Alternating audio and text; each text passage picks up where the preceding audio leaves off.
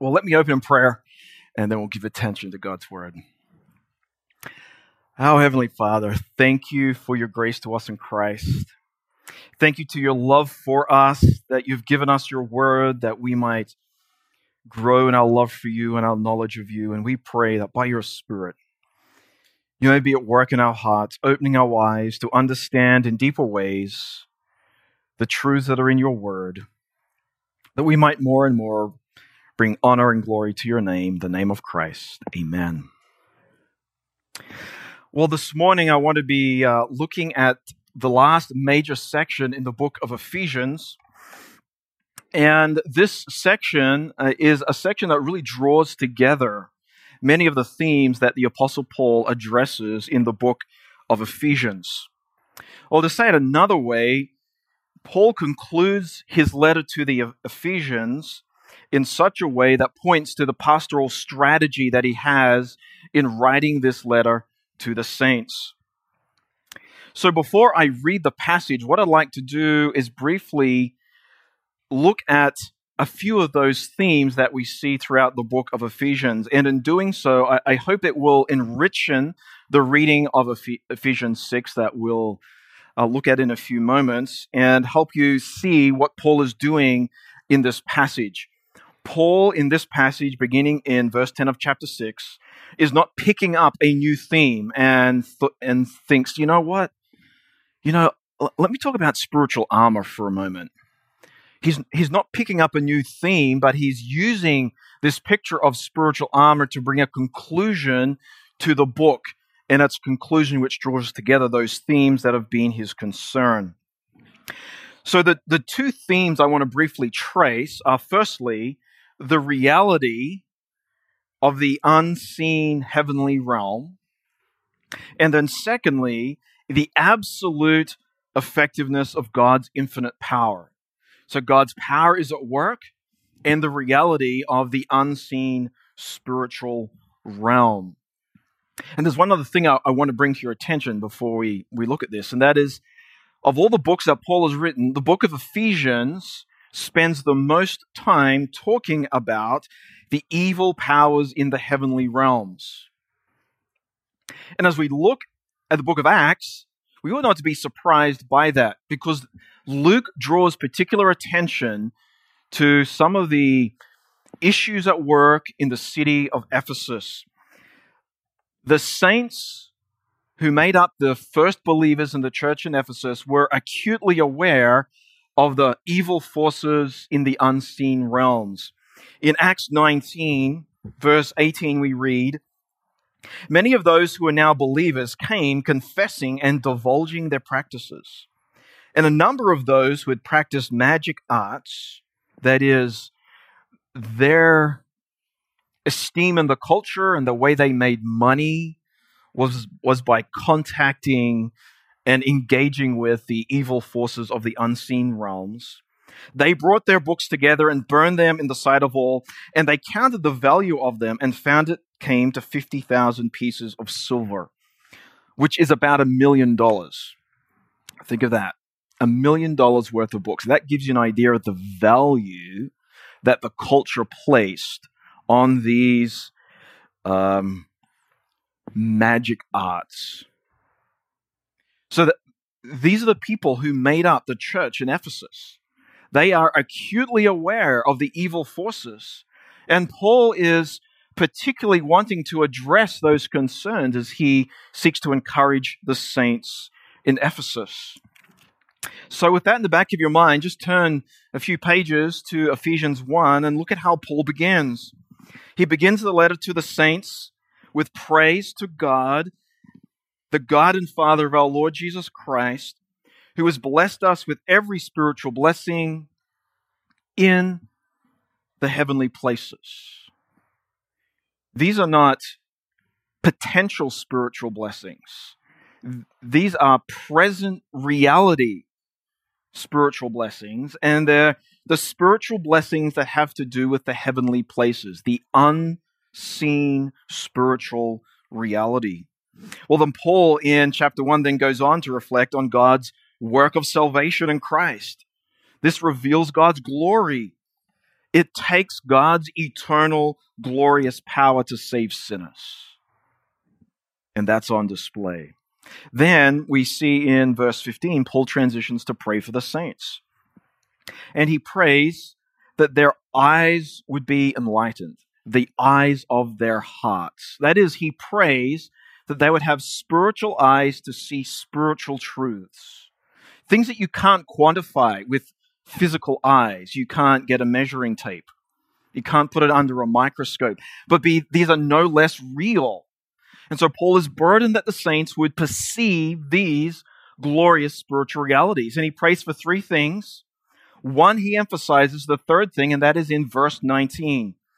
And that they would also perceive what is the immeasurable greatness of his power toward us who believe according to the working of his great might. Here's Paul's concern, that the saints would have this vision to see. Paul then illustrates the immensity of God's power. It's so great that God's power raised Christ from the dead, seated him at his right hand in glory, far above all rule and authority and power and dominion. Those words, rule, authority, power, and dominion, they have to do with demonic beings. Christ has been raised far above those demonic powers in the unseen realms. Paul goes on in verse 5 of chapter 2. He again demonstrates God's power at work in raising spiritually dead people to life. God has made them alive together with Christ and raised them up with him and seated him. Where? In the heavenly places in Christ Jesus. Paul then points in chapter 3 to the reconciling power of God in bringing Jew and Gentile together, and them both together before God in Christ. And so, chapter 3, verse 10, it is through the establishment of the church that the manifold wisdom of God is made known to the rulers and authorities in the heavenly places. Then in verse 16, Paul prays that God would grant the saints to be strengthened with power through his Spirit in their inner being. And then just jumping forward to chapter 4, verse 27, Paul indicates that when we indulge in sin, it gives an opportunity or an advantage to the devil. So just a few snippets through the book of Ephesians that I want you to have in the back of your mind as we come now to read Ephesians chapter 6, beginning in verse 10. And let me put a footnote. I hope this week you might go back in light of this morning's sermon and read carefully through the book of Ephesians and trace those themes together and see how Paul develops them and see how this section is a fitting and beautiful conclusion to the book of Ephesians. So Ephesians chapter 6 and verse 10, let me read. Finally, be strong in the Lord and in the strength of his might. Put on the whole armor of God that you may be able to stand against the schemes of the devil. For we do not wrestle against flesh and blood, but against the rulers, against the authorities, against the cosmic powers over this present darkness, against the spiritual forces of evil in the heavenly places. Therefore, take up the whole armor of God, that you may be able to withstand in the evil day, and having done all, to stand firm. Stand therefore, having fastened on the belt of truth, and having put on the breastplate of righteousness, and as shoes for your feet, having put on the readiness given by the gospel of peace. In all circumstances, take up the shield of faith, with which you can extinguish all the flaming darts of the evil one. And take the helmet of salvation and the sword of the Spirit, which is the word of God, praying at all times in the Spirit with all prayer and supplication. To that end, keep alert with all perseverance, making supplication for the saints, and also for me, that words may be given to me in opening my mouth boldly to proclaim the mystery of the gospel, for which I am an ambassador in chains, that I may declare it boldly as I ought to speak. So as we look at this section, I want to break it down into three parts. Firstly, we're commanded to be strengthened. We'll look at that in verses 10 through 13. Then we are provided with the means of being strengthened, verses 14 through 17. And then finally, we are instructed to make prayer pervasive, verses 18 through 20. So let's look at the first section, verses 10 through 13. We are commanded to be strengthened.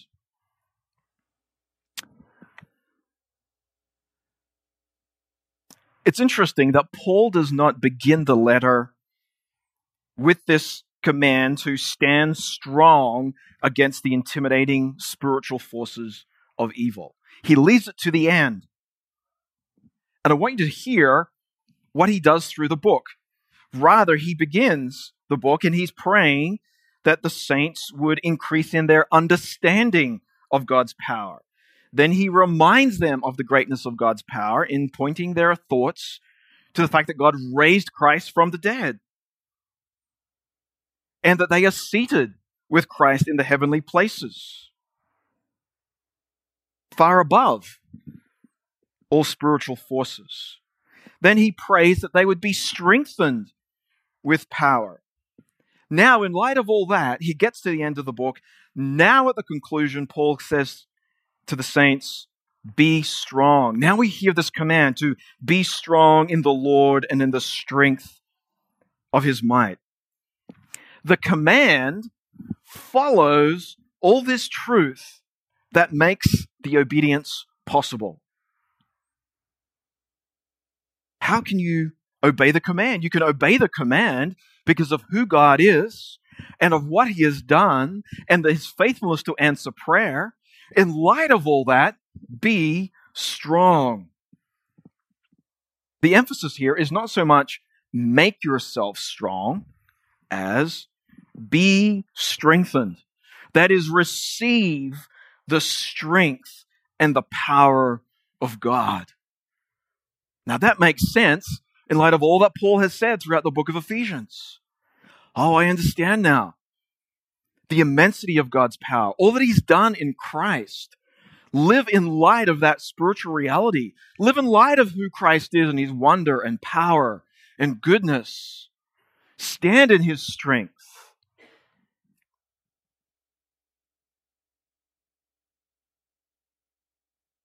And what's also interesting here in verse 10 is there's a linkage in the words that Paul uses in verse 10 with what Paul says in chapter 1, verse 19. Great might, strength of his might. These words link back to words that Paul has used way back in the beginning of the letter. So how do we fulfill this command? How do we fulfill the command to receive, to be strengthened with God's power? How do we receive something? Well, Paul elaborates in verse 11. Put on the whole armor of God. The way we are strengthened with God's power is to put on the armor of God. We're to clothe ourselves with the armor that God provides. So this clothing of ourselves with the armor of God is a receiving. It's something that we do through faith. But before Paul gets into more detail about putting on the armor, he gives more reasoning for the command. And we see that in the second part of verse 11. That you may be able to stand against the schemes of the devil. For we do not wrestle against flesh and blood, but against the rulers, against the authorities, against the cosmic powers over this present darkness, against the spiritual forces of evil in the heavenly places. Why is spiritual armor so critical? Because the enemy is so strong. So I just want to pause for a moment here.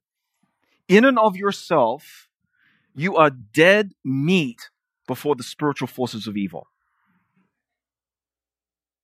Our power does not match the power of evil spiritual forces.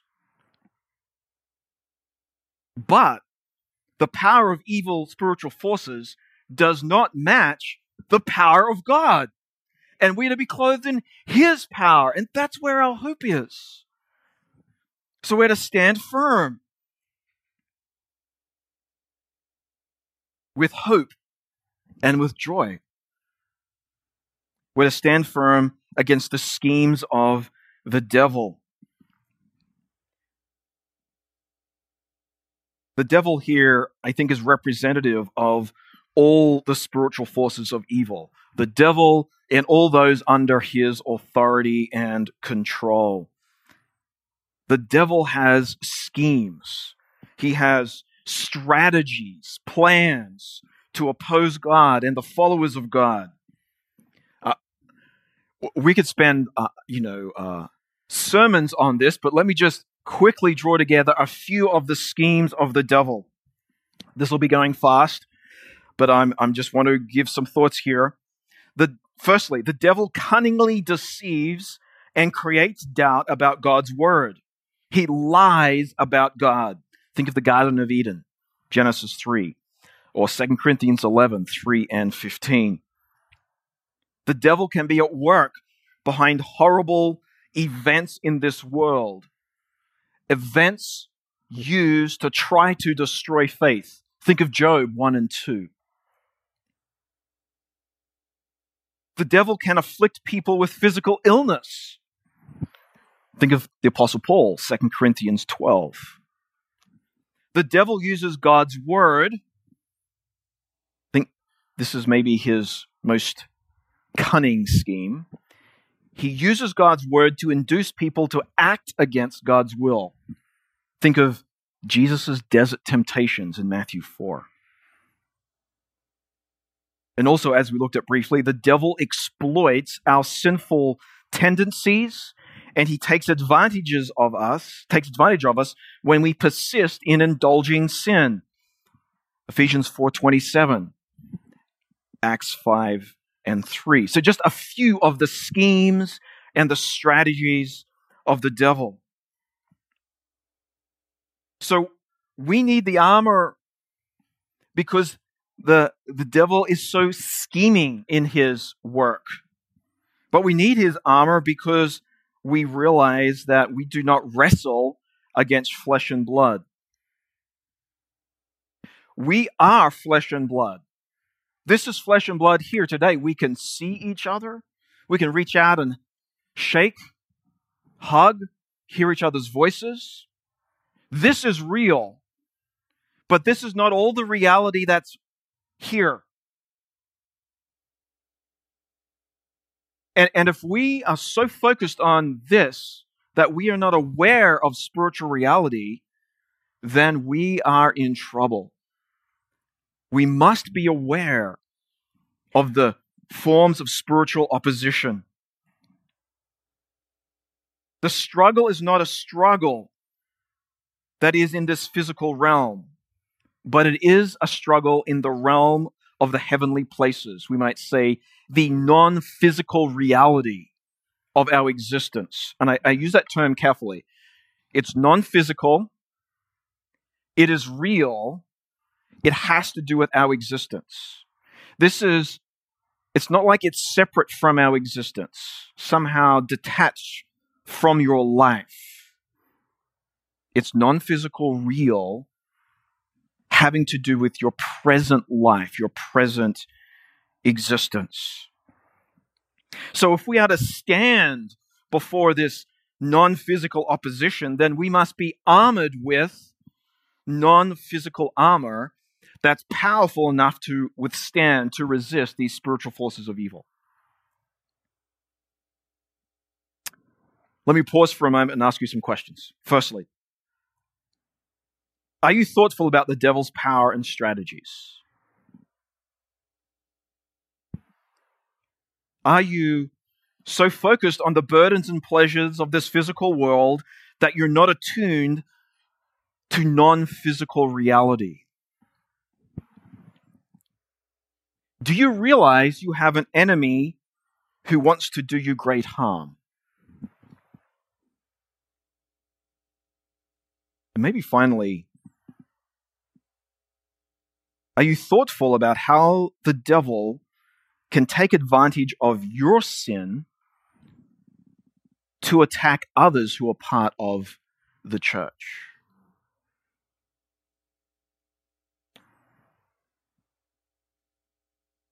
As I've been thinking about this passage and praying for you, maybe this is the part I want to camp on for just a moment. The devil is scheming. He is wise. He takes advantage. And as we go through seasons in the life of the church, different seasons give different opportunities for Satan's attack.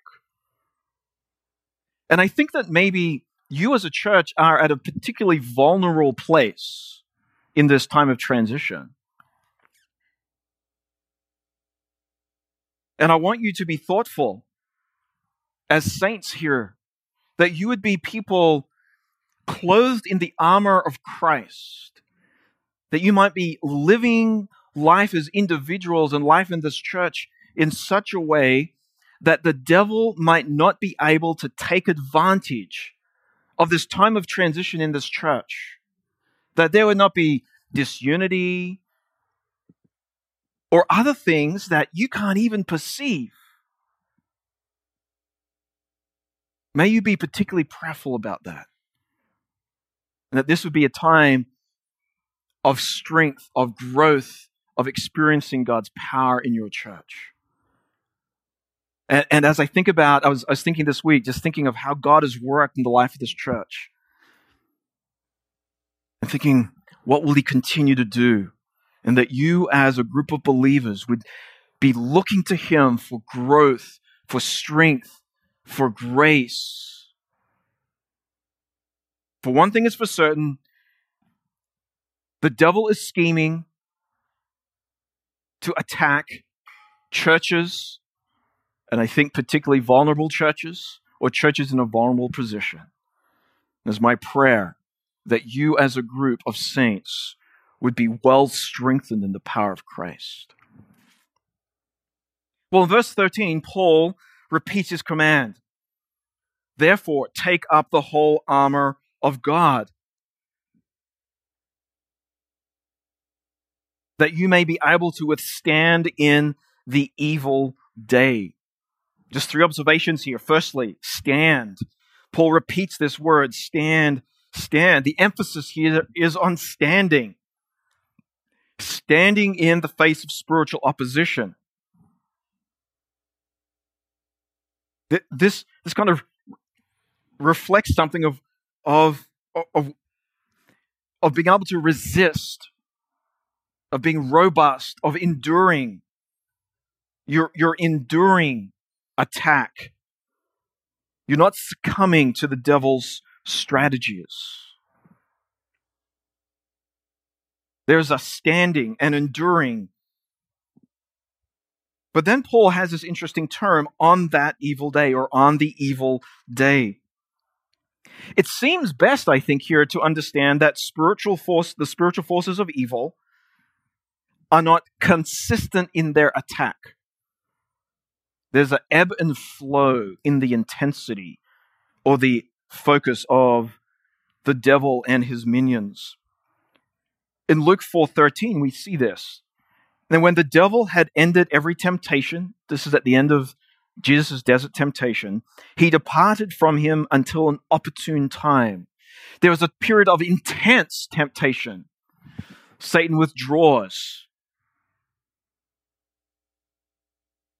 But he's watching and waiting. So I think there's an ebb and flow. And that brings me to my third point as I look at this verse. That is, we don't hang up the armor of God.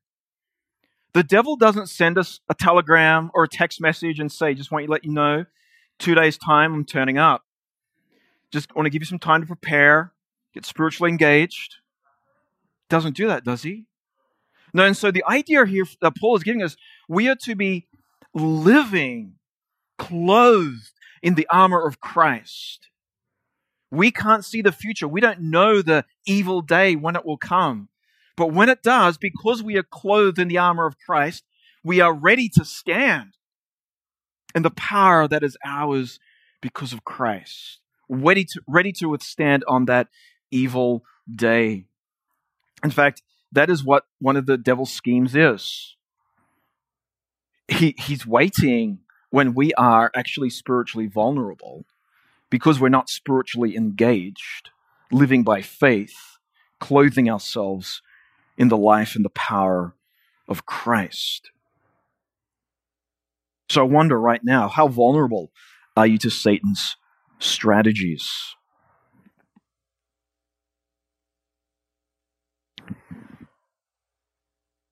To what extent are you walking according to the flesh or walking in the power of the Spirit of Christ?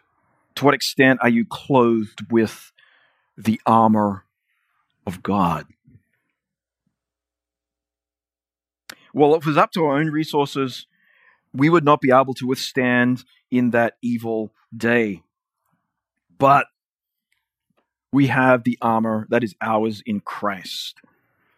We have the armor that is provided by God. So looking now at verse 14, our second section here, we are provided with the means of being strengthened. Verses 14 through 17. The armor. Paul is using this metaphor of armor.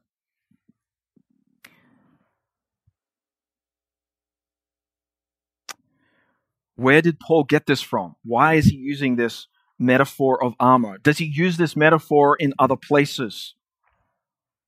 Well, this idea of spiritual armor is that being clothed with Christ or the results of the Spirit's ministry in life of the ministry of the Spirit, that we are experiencing the life of Christ. Paul's focusing here on, as it were, the external enemy. But in other places, we think of living in the Spirit, in the power of the Spirit, having to do with the internal enemy, the flesh. And so Paul uses similar terminology here to fighting the external enemy with terminology he will use fighting the internal enemy, the flesh. So I just wanted to go to one or two other passages you can write down briefly, maybe go back to and look at. Well, firstly, back in Ephesians 4 and 22, Paul has used similar terminology to putting on, put off the old self, which belongs to your former manner of life and is corrupt through deceitful desires, and be renewed in the spirit of your minds, and to put on the new self, created after the likeness of God in true righteousness and holiness. So the idea of putting on or clothing ourselves in Christ-like clothing is not new even in the book of Ephesians. If we go to 1 Thessalonians 5, 1 Thessalonians 5 and verse 8, we read, "But since we belong to the day, let us be sober, having put on the breastplate of faith and love, and for a helmet, the hope of salvation." So here we see Paul again in this context of spiritual vitality, talking in terms of armor. But Paul is drawing this idea of spiritual armor from the Old Testament, where Jesus is described in these ways. I think for the sake of time, I won't go there, but I'll just give you the references. Isaiah 11, 4 and 5, and Isaiah 59, 17. So Paul is thinking in Old Testament terms. When he's thinking of this idea of armor, he's linking it to being clothed or putting on the character and the glory of Christ. Christ is the glorious, victorious military victor. He is the one who has won the battle against spiritual forces. We are clothing ourselves, as it were, in His glory, in His character, in His power, in His victory.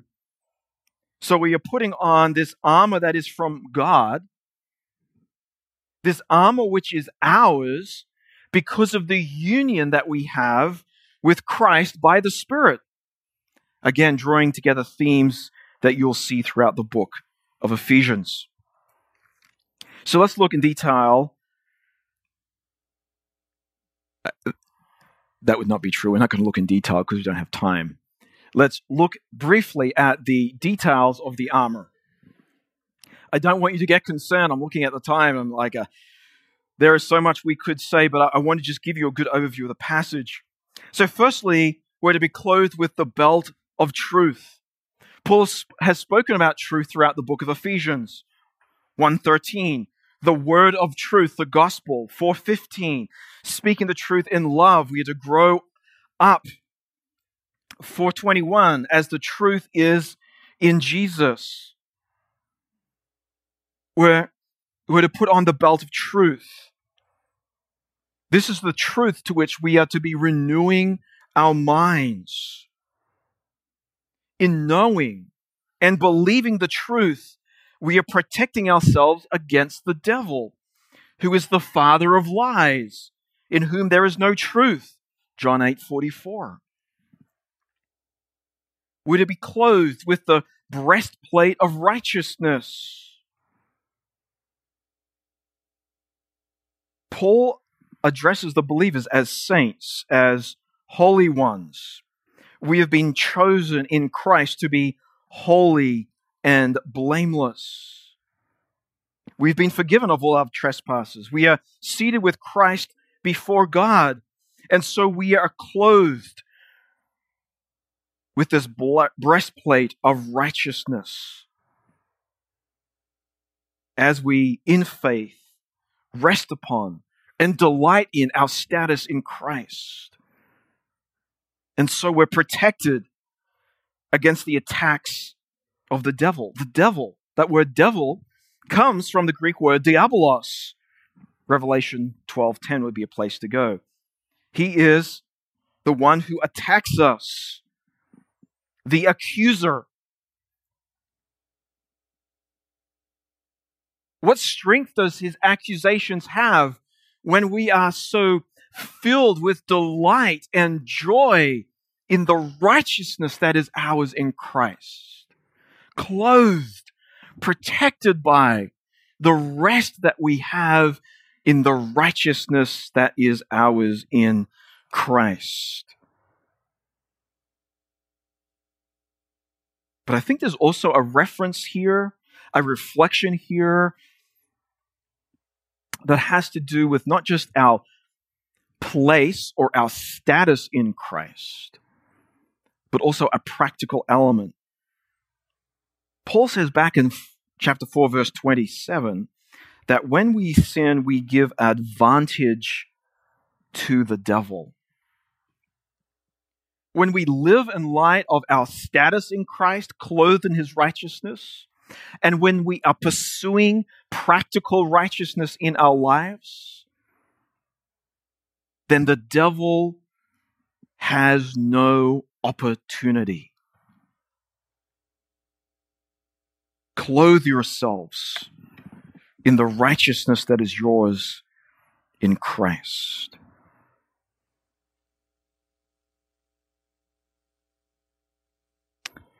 Well, moving on in verse 15, and as shoes for your feet, having put on the readiness given by the gospel of peace.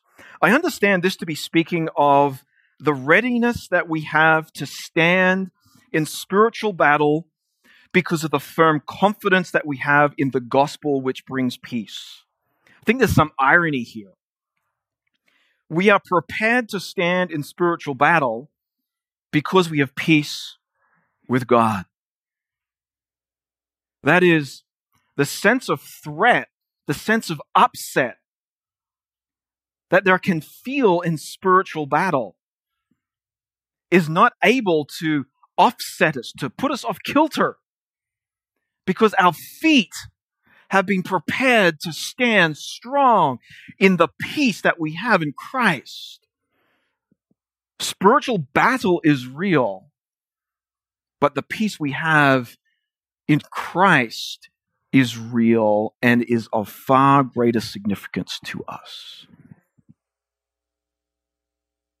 In all circumstances, taking up the shield of faith?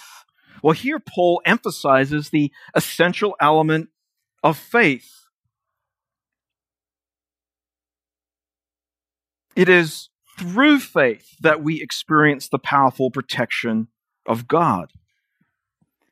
Now, I think it's true to say that faith is the way we put on the whole armor of God. Here, Paul is particularly drawing attention to the significance of faith. I want you to just go back and look briefly at Ephesians 3, verse 16. Look at the way Paul prays here. Just picking up in the middle of the prayer, that according to the riches of his glory, he may grant you to be strengthened with power through his Spirit in your inner being, so that Christ may dwell in your hearts through faith. You know, Paul has a habit of mixing metaphors. And we see that here in the book of Ephesians and in this passage. So I don't think we should think his mention of faith here somehow excludes the importance or relevance of faith in these other elements of the armor. But that here Paul is particularly drawing attention to the element of faith in the use of this shield, which we see in verse 16 can extinguish all the flaming darts of the evil one. That there's a particular element of the schemes of the devil that is intense, flaming darts or flaming arrows. But as intense as these darts are, the shield of faith is an impenetrable shield. Again, something of the spiritual realities we deal with. Are the darts intense? Are they real? Are they fiery? Are they coming at you? Yes, and there's a sense where we feel the temptation to doubt. The shield of faith does not minimize the reality of these darts, or can I say the experience of being present when these darts are being fired at us. But being clothed in the armor of Christ and having the shield of faith, we are equipped to stand in the day of battle and to remain standing. We have also the helmet of salvation. We're to put on this salvation. We're to consider the present reality of our salvation. I think along with the steady hope of future salvation, the fierceness of the enemy, the sense of threat, of intimidation, should not dissuade us from the confidence that one day we will enter into our eternal inheritance. The devil would love for us to be hopeless, to think that it is inevitable we will lose in the battle.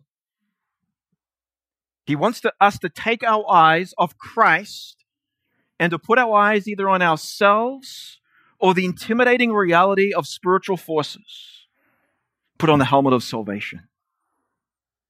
Be protected by the hope that we have in Christ, that we've been sealed by His Spirit to be the inheritors of this eternal hope. And finally, to take the sword of the Spirit, which is the Word of God. The Word of God is a necessary weapon against the schemes of the devil. We see this during Jesus' desert temptation. He directly quotes Scripture to counter the devil's strategies. And we see in this section in Ephesians that Paul also considers the Word of God as something that is to be boldly proclaimed. This is part of living before the Lord and living faithfully before Him. What is this bold proclamation? I think I'm putting some themes together here, but the gates of hell cannot prevail against the effectual word of God through which Christ builds his church. Paul is living the reality of what he's talking about here. We are to take the word of the Spirit, which is the word of God.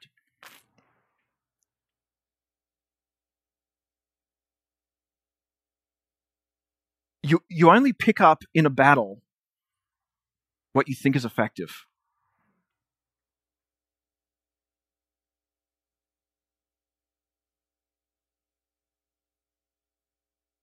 You know, a Nerf gun is no power against a knife. A knife really can't do much in the face of a handgun. You'll only wield this sword if you believe the reality of the Word of God. One of the reasons we don't wield this sword of the Spirit, the Word of God, like we should, is because we don't live in light of the spiritual realities like we should. Don't be intimidated by the devil. Pick up the sword of the Spirit, which is the Word of God, and boldly proclaim the eternal truth of the Creator God, who is powerful over all things, who has raised up his Son to sit at the right hand above all evil forces.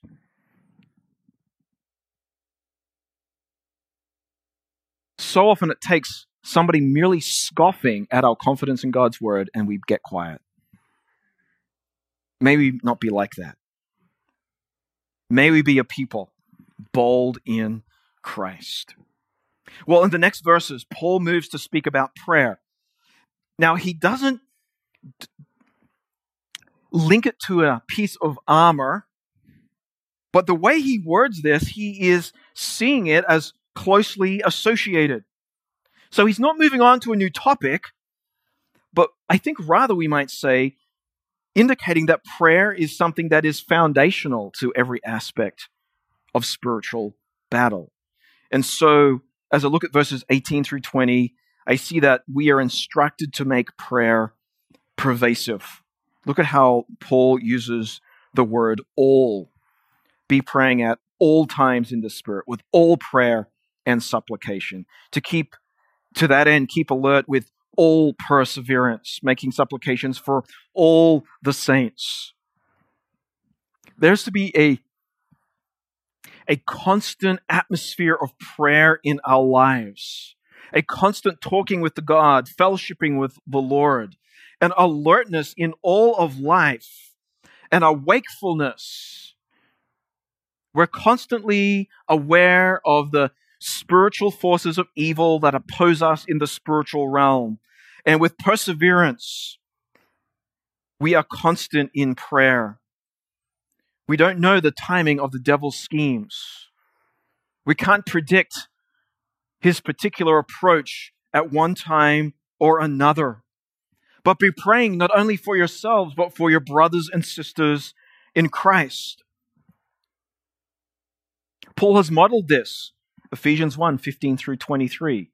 He's been, if you want to know how to pray this way, look at Ephesians 1, 15 through 23, or Ephesians 3, 14 through 21. That is how Paul prays strategically in light of the spiritual opposition. I also see here something that is significant. Being an apostle does not make Paul less vulnerable to the devil's strategies. He says, pray for me also. Don't think I'm an apostle, I don't need as much prayer. Pray for me. Maybe we might say, pray for him more so because maybe he's more of a focus of the devil's strategies to destroy. What does Paul ask particularly? That the saints would be in prayer for him, that he might boldly proclaim the mystery of the gospel. Or to say it another way, praying that he might effectively wield the sword of the Spirit, which is the Word of God. So prayer is an essential element. We know that, of course. But it's a reminder of how significant prayer actually is. It's essential for each of us to be strong in the Lord against the attacks of the devil. We're to be praying for one another, that we might be supernaturally strengthened with the power that can only come from God. And because there's this reality of living in light of the heavenly realms, the unseen realms we cannot see, you can't, with physical eyes, see, can I say, the economy of prayer. As it were, you can't see where the prayer goes. You can't see the relationship between my praying and the working of God. You can't directly see the relationship between your prayers and what is happening in the unseen realms. And there's a reason for that. God has seen fit that is not helpful nor necessary. But it is nonetheless necessary that we pray.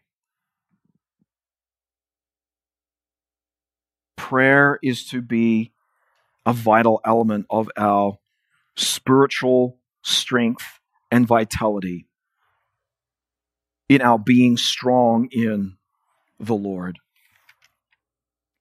Well, I'd like to close by looking at the benediction we see, the end of chapter 3. There is an intimidating, powerful spiritual enemy. He is stronger than you. He is smarter than you. He's able to outwit you. But we have a glorious Savior who is more powerful, wiser, and we can have great hope and great confidence in the power that is ours in Christ. Let me read Ephesians 3:20. Now to him who is able to do far more abundantly than all that we ask or think, according to the power at work within us, to him be glory in the church and in Christ Jesus throughout all generations, forever and ever. And may all God's saints say together, Amen.